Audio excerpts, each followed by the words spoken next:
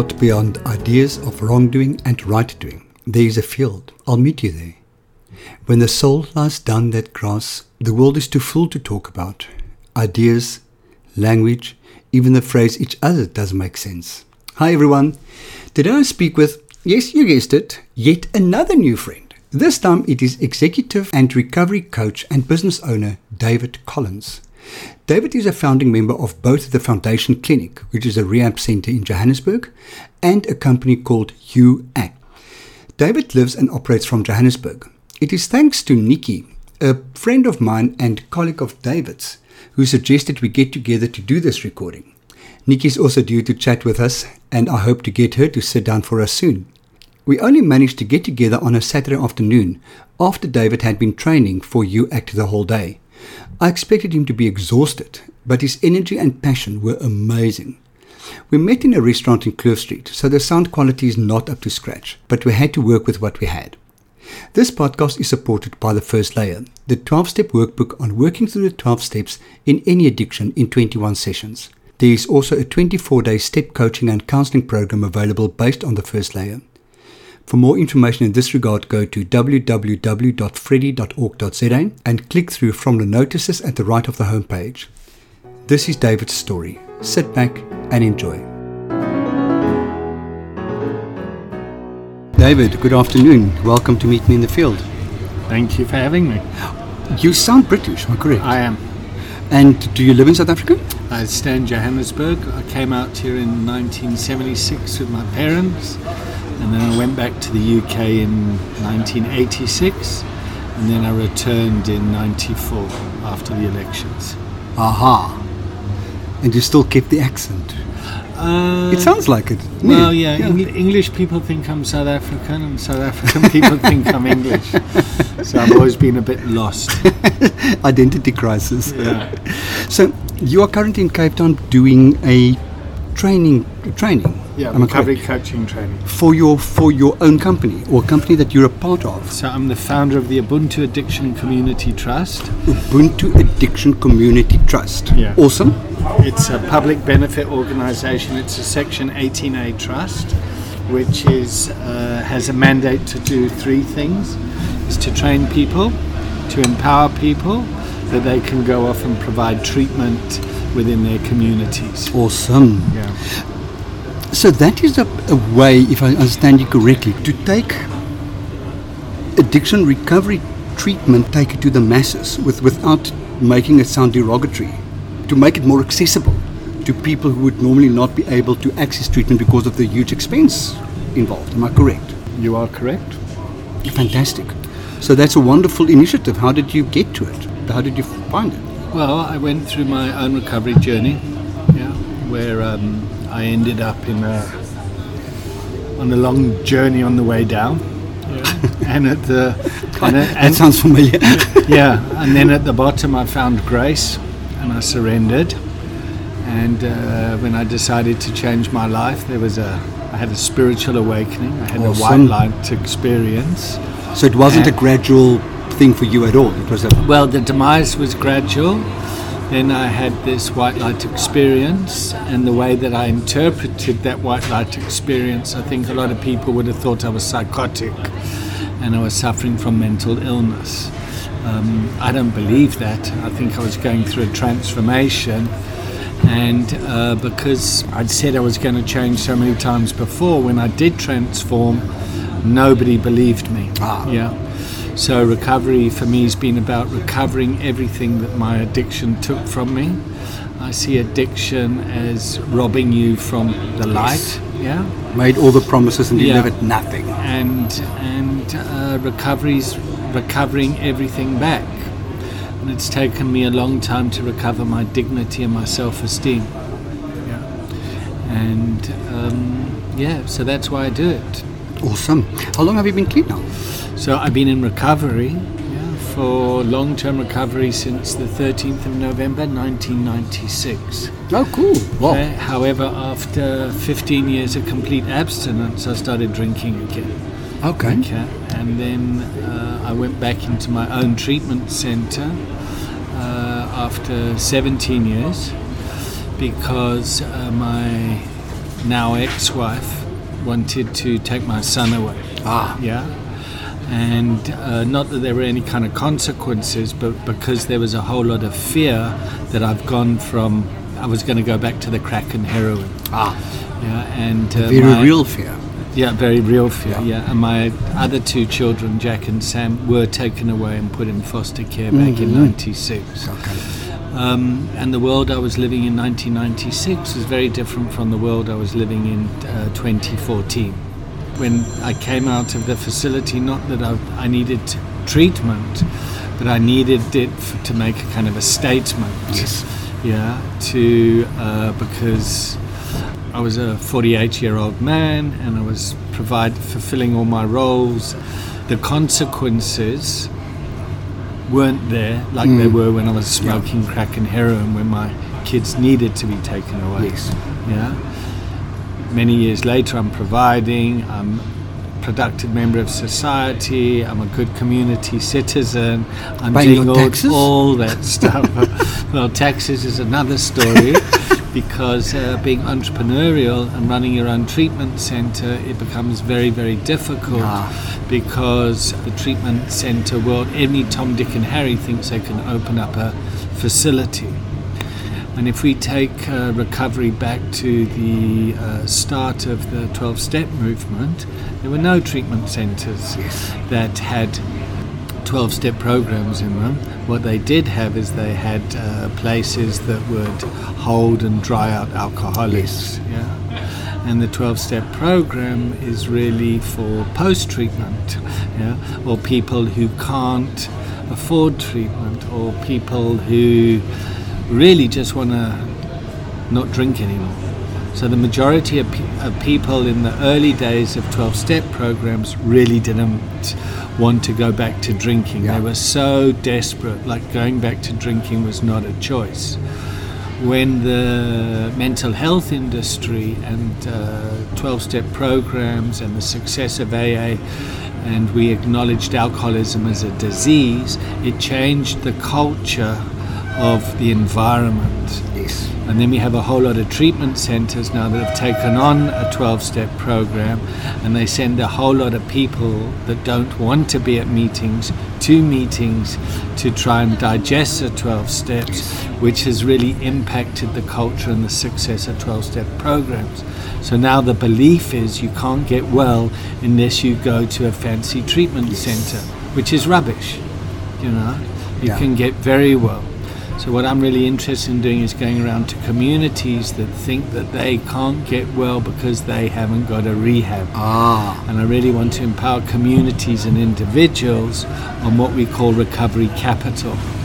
And recovery capital are the resources, external and internal resources available to someone when they want to change their behavior. So there are lots of times when addicts want to change their life, and when that crisis happens, there's often very little resources to be there for that.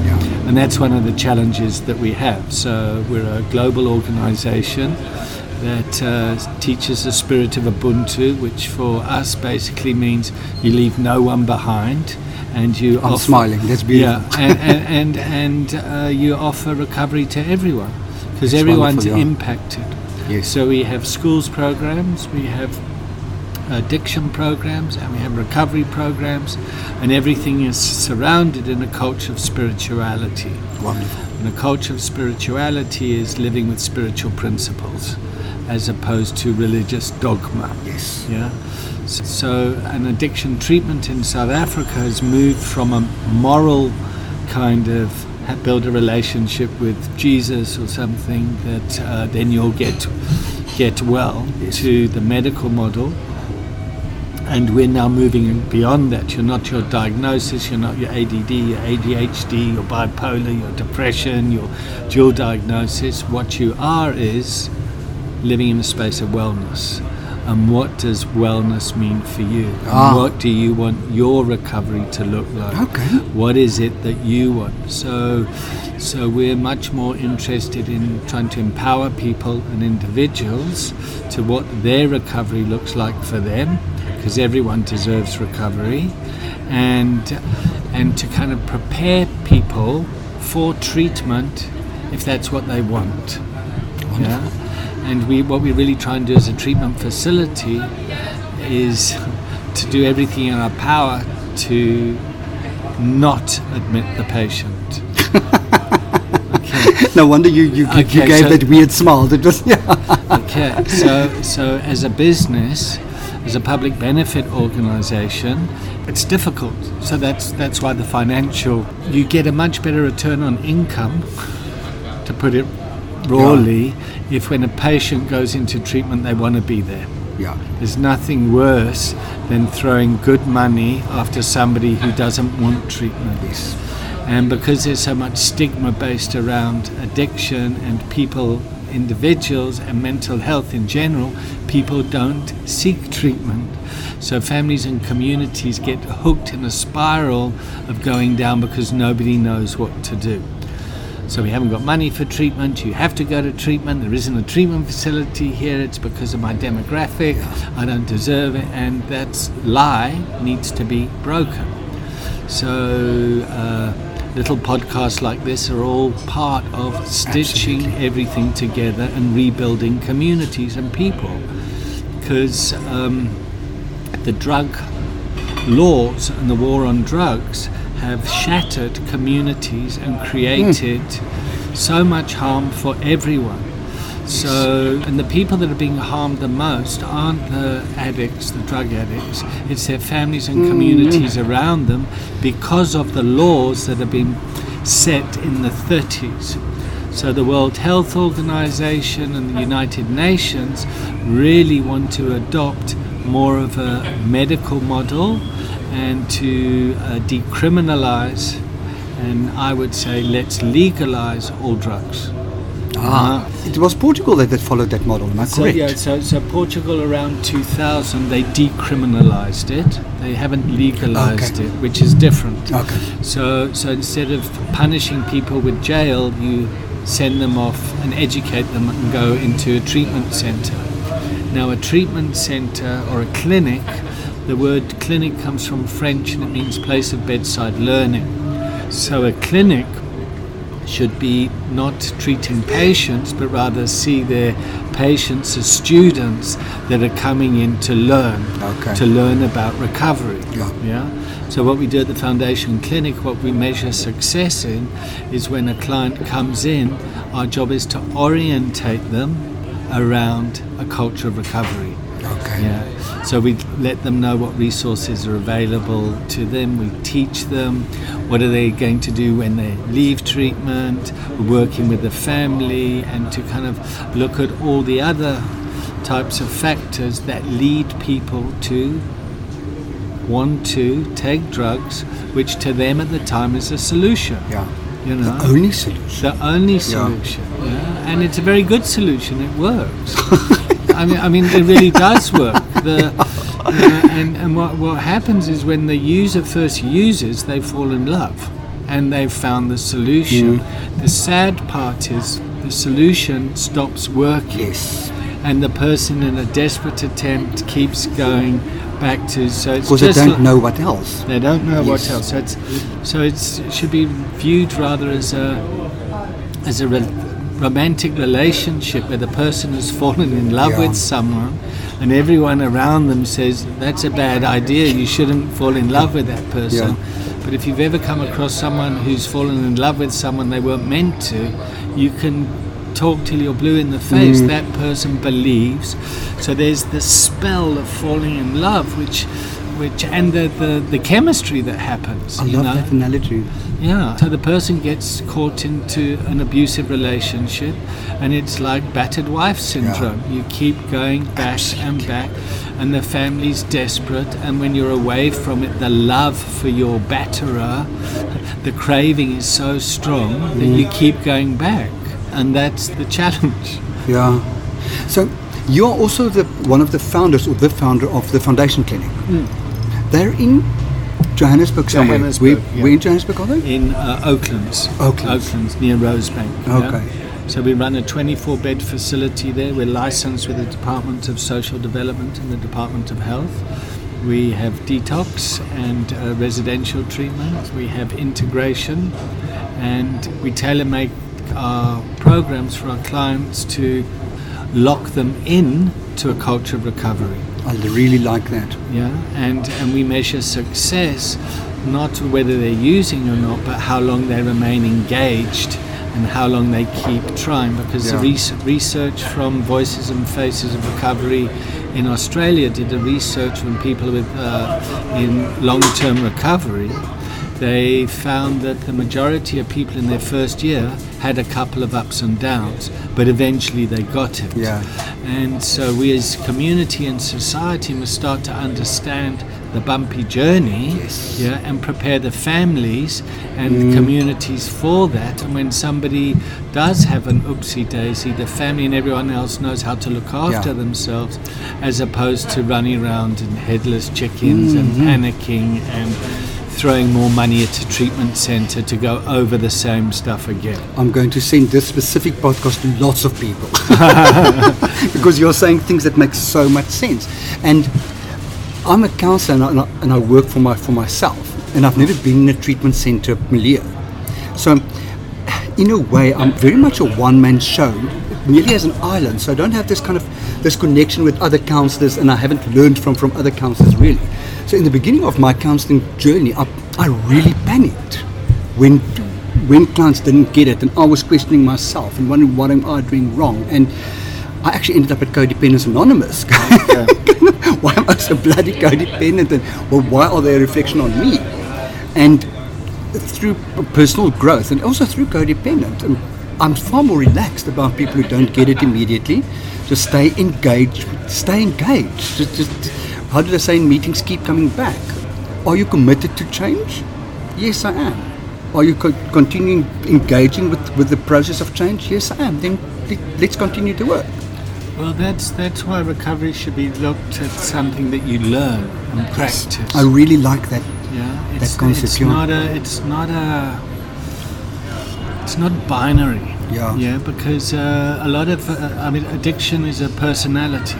Yeah, so it's obsessive compulsive, it's instant gratification, it's filled with fear, and whether you're addicted to a substance or addicted to a human or addicted to whatever. Yeah. When you're with that, whatever it is, everything's good. Yeah. It's traumatic when you're not with it. So everyone wants to stop using drugs when they're high. You know, like of course you talk about not using when you're high. It's when you're not high that it's traumatic. So what do you talk about? Yeah. Like what kind of language do you use? How do you speak? You know, so there's a real traumatic change that happens to people, and people transform. So if you imagine you send your grubby little addict into a treatment centre and they come out as a butterfly, they transformed, and then they go back to the family. Yeah, the family's a bunch of caterpillars, and now who's this butterfly in the room? Yeah, I love that analogy as well. We don't want a butterfly. We wanted to send you a caterpillar that that stopped its behaviour. Absolutely. Yeah. I really like the idea of a family coming into recovery. Let me just stay with the butterfly scenario for a second, because what happens is when that butterfly goes off and uses, he doesn't use as a caterpillar, he uses as a butterfly, and he's using with a different psyche. And he knows that there's an option and it doesn't have to be like this. You know, I'm not saying it makes it easier. If anything, it makes it harder. So we measure success in treatment as can we break the fantasy around someone's using. So the boyfriend you're in love with is actually very abusive, and it doesn't have to be like that. There are men out there that will love you and care for you and nurture you and beyond your wildest dreams. Learn to love yourself enough so that you want to attract the loving boyfriend instead of the abusive one. That's the way I think of it. And it gets complex, because what will happen in this scenario that we're talking about the relationship, if the person doesn't do the internal spiritual work that they need to do, all that'll happen is they'll get involved into another relationship that will force that person to have to look at it. Yeah. So for me, I believe addiction is God's gift from Him to teach us how to get back. I also suffer from a process addiction. I'm a sex addict as well. And there's one specific person in our group who always says beautifully about the fact that he kept on praying and praying and praying and praying and praying for God to remove his addiction. And it never happened. And he started hating God, and he started hating the whole religious concept, because this God that is all powerful just didn't remove his addiction. And now in recovery for a few years, he realized, but God didn't remove his addiction because he needed to go on this journey of change, of self-discovery, of becoming the butterfly. And I really like that. It's such a beautiful analogy. So, you're obviously a recovery coach, and are you also a counselor? Not. Okay. So I don't counsel, I coach. Okay. And how I came into coaching was, so I went to Johannesburg, and I got a job there, and I started working. And on the side, I started this rehab. So I was doing lots of 12-step meetings, and I was very addicted to the fellowship, but at least I was clean. And I then started this treatment center with some other people, and we did the typical Minnesota model 12-step type CBT. treatment. Yeah. Well, CBT wasn't really flavor of the month thing. Okay. Yeah. And CBT came along a lot later. Okay. Yeah. But that's what we did, and then around 2007, I'd done some men's work. Yeah, I did some looking at men's stuff, Mankind Project. Mankind Project. Yeah. I hear such good things about Mankind. Yeah. Oh wow! And what that taught me was, well, two things. One, it taught me that a lot of my recovery was based in shame. Ah. Yeah. Yes. Like I've done so bad, and I have to go to meetings, and I have to do this because. So what that work started to help me is to mature and to get out of the shame and to kind of grow up more and to take responsibility for myself, my life, and my career. And I met a whole lot of people. Then I said, "What do you do?" And they said, "They're life coaches." I said, "Oh, what's a life coach?" And I said, "Well, you kind of sit down and talk to someone about their life." And I said, "Well, shit, I do that all the time for free as a sponsor." And I said, "How much do you get paid?" And they said, 1,500 Rand an hour. And I said, "Oh, I want that career." So I was working in banking at JP Morgan. Oh my word! And so I was running this rehab on the side as a 12-step type of do good, give back, passion. Yeah? And JP Morgan said to me, "David, we're not sure what you do, but you know you're doing good stuff. Here's 100,000 Rand for a trust." Oh wow! Yeah, but you have to set it up like this. You have to, and then KPMG charged us 70,000 Rand to set up the trust. Okay, so that's the, and then at the time when I was thinking, well, if you had 100,000 Rand and you put 5 people in treatment, the very best you're going to get is 3 people. Yes, say 60%. That is definitely a very, very positive scenario. I know. But then let's cling to the hope. Well, no. Let's rather not do that. Let's rather train 20 people at 5,000 each in the skill of recovery coaching that have already shown a commitment to recovery. Yeah. So how can we build a school where we take someone's trauma and we turn that into an asset that they can go and help others? Yeah. Nice. So that's another way. So how can you take traumatized people and teach them to be professionals and to behave in a professional, ethical way? Because what I was noticing there's a lot of dysfunction running around 12-step fellowship meetings, and there's a lot of naivety and people like sponsors should be teaching people the steps. They shouldn't be giving marriage advice and business advice and blah blah blah. And it's chaotic, and that's the nature of that community. Anyway, I went and did this. I thought I need to leave JP Morgan. I want to go and become an executive coach, and I went and got trained in coactive coaching. Okay. Spent 100,000 Rand in an American program to learn how to be an executive coach. And while I was on that training, I suddenly thought, shit, this would be really good for our clients in the rehab. And I thought, shit, well, I'm going to become a recovery coach. What's a recovery coach? And I Googled recovery coach, and there were two people that came up. One, it was William White in Chicago, who's a researcher who's been researching the AA fellowship and all that stuff. And he talks about peer recovery coaching. And Alida Schleil, or somebody from Crossroads Recovery in the States. Okay. And when I read through her stuff, it felt like that was very kind of Coda stuff or Al-Anon stuff.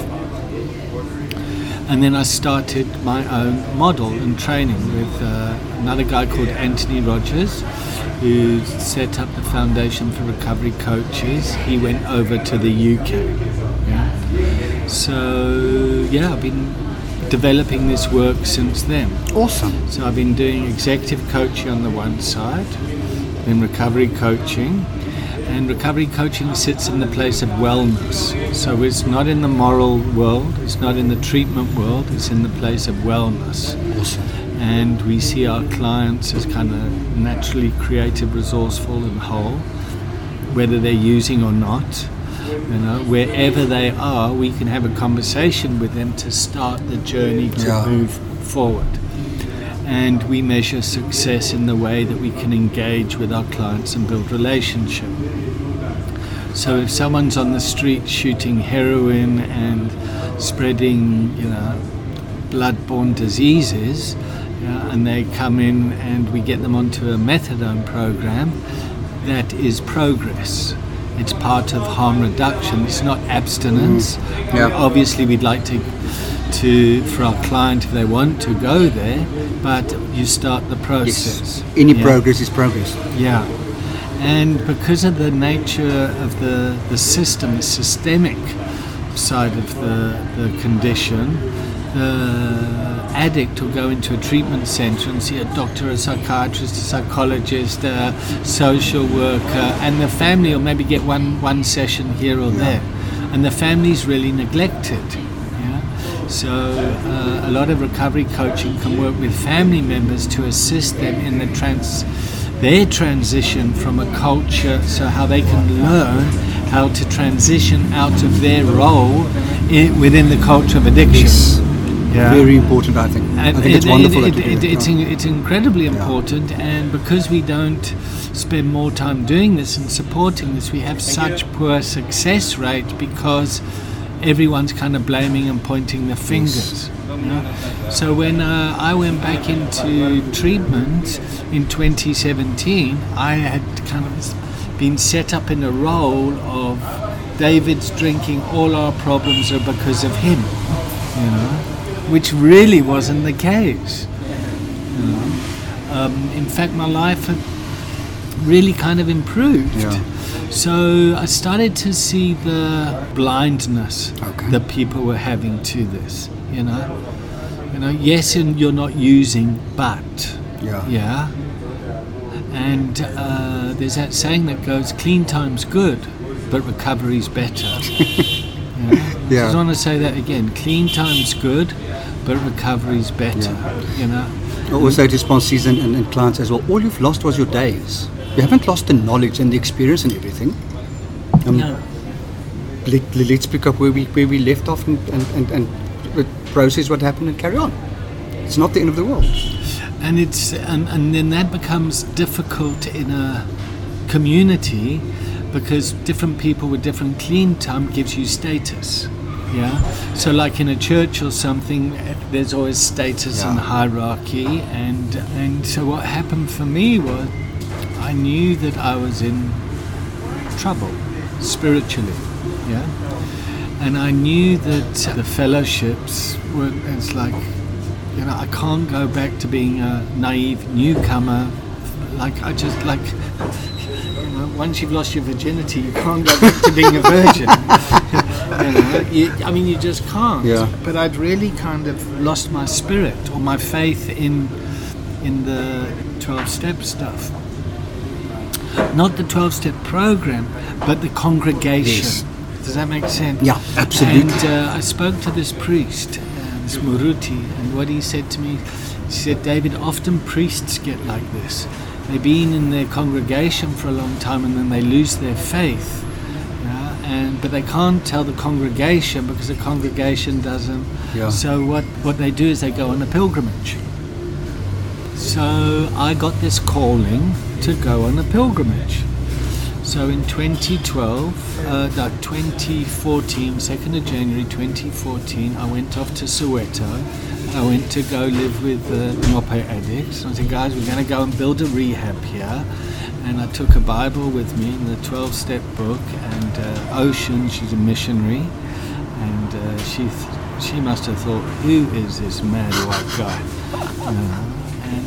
And I just had this calling to do this stuff, this and a very strong passion and desire. And Tia, my girlfriend, thought I was mad, and I was mad. I am mad. I mean, like, you're hearing a calling to go live in Soweto, to go and explore churches, to try and understand how come black African culture has such a strong spiritual sense to Christianity, and my white counterparts, it's just like Christmas is just a ritual that has lost all its spirit. And so why would I go to a fellowship meeting that lost all its spirit for me? Yes. But I can't knock it. I mean, it's working for everyone else. That's the... So I went off. Tia bought me a Bible, and I went off there. And the weird thing is, inside that Bible there was a card, and that card was written in 1918. Yeah, and it was obviously it was a pledge that somebody had signed. It said, I pledge not to drink alcohol. Oh my God. It was so weird. And the date on the card was the 14th of November, which was the day after my original clean day, which is the 13th of November. So I'd start getting all these kind of messages. That might be magical thinking, it might be me going into psychosis, it might be, I don't really give a whatever That's it was. us. Yeah. We can say fuck, by the way. Oh, cool. I really don't give a fuck what it is. I'm doing this, and there's nothing that's really stopping me. Yeah. So I was being driven by spirit. Awesome. As opposed to spirits. Yeah. Big difference. Yeah, but I mean, maybe it was. Like, I don't really know. But the point is... It's not important. Well, it is important to follow your calling. Yeah, but not important to know why. Yeah, That but it's... it but is. like, it's... Yeah. When I came into recovery with saying words that I don't know where the words came from. And it's not important where the words came from. It's important that the words came. Okay. For me, that's the important thing. Okay. Yeah. So... And how did Soweto work out for you? Well, we've built this school. This global school now. We go around and we train people in recovery coaching. So that the academy, that is what you called it, am I correct? Yeah. That is a result of your Soweto. Yeah. Well, it's all about like. Yeah. Fuck, we're all in this together. We've got That's to go. wonderful, And then living there, it just kind of I learned naively. I mean, I went with all my kind of white male do good stuff. I'm on a mission from God. How arrogant is that? And just to kind of realize how difficult it is to rise up from poverty, because I had my own ideas of what we need to do, but it's so like as soon as you open the door, it's like, well, fuck, we got to find food today. Yeah. Or we were driving somewhere and there was this woman walking holding a baby. It's like, going to slow down. Can we give her a lift to a clinic? She's got a newborn baby with her, which was her neighbour's, because the husband had stabbed the mother and the baby needed to get... So there's all this kind of trauma that lives in us that's holding us back from wanting to write. So I've really had to adjust to the environment as opposed to let's project what this looks like for them and there. And so to, empower communities in a bottom-up approach. Amazing. So that was really important. You wouldn't have been able to do what you do if you didn't do the Soweto experience. What it's taught me is you can do anything with nothing. Yeah. You just got to have the willingness. Yes. And a lot of people get caught in the trap of like, I can't do this because I haven't got the money. Just start something, somewhere. Awesome. And I've always been like that. That's wonderful. And I don't know if that's something that I was born with or something that I like, and if other people are different. But it does drive me. That's wonderful. I am going to end right here. You have a wonderful bowl of, what is that? By the way, I was sitting in a place called the Sushi Box and having this interview. So if you hear a lot of sounds, it's Kloof Street is roaring past us. And it's actually lovely to be on a Saturday afternoon. And David's sitting with a bowl of something that looked like hummus and avo and just very healthy stuff. A bowl special. Seared salmon bowl. A seared salmon bowl in front of him. So I'm going to let him eat his food. And thank you so very much for chatting to us. But thank you so very much. And please continue with your amazing work. It's wonderful. And I'll put links to both the Foundation Clinic and the Academy in the intro to this so people can find you. Cool. Thank you so much. Look after yourself. Bye. This was a great chat. I really enjoyed hearing about David's unique road in recovery. But more than that, I'm very impressed with his amazing effort to give back to the recovery community. But even more than that, to create a recovery community or create recovery communities, that's truly amazing. I also like his take on measuring recovery in terms of personal growth and not on the amount of clean time. I think many of us use clean time measures to beat ourselves up instead of focusing on our spiritual journey.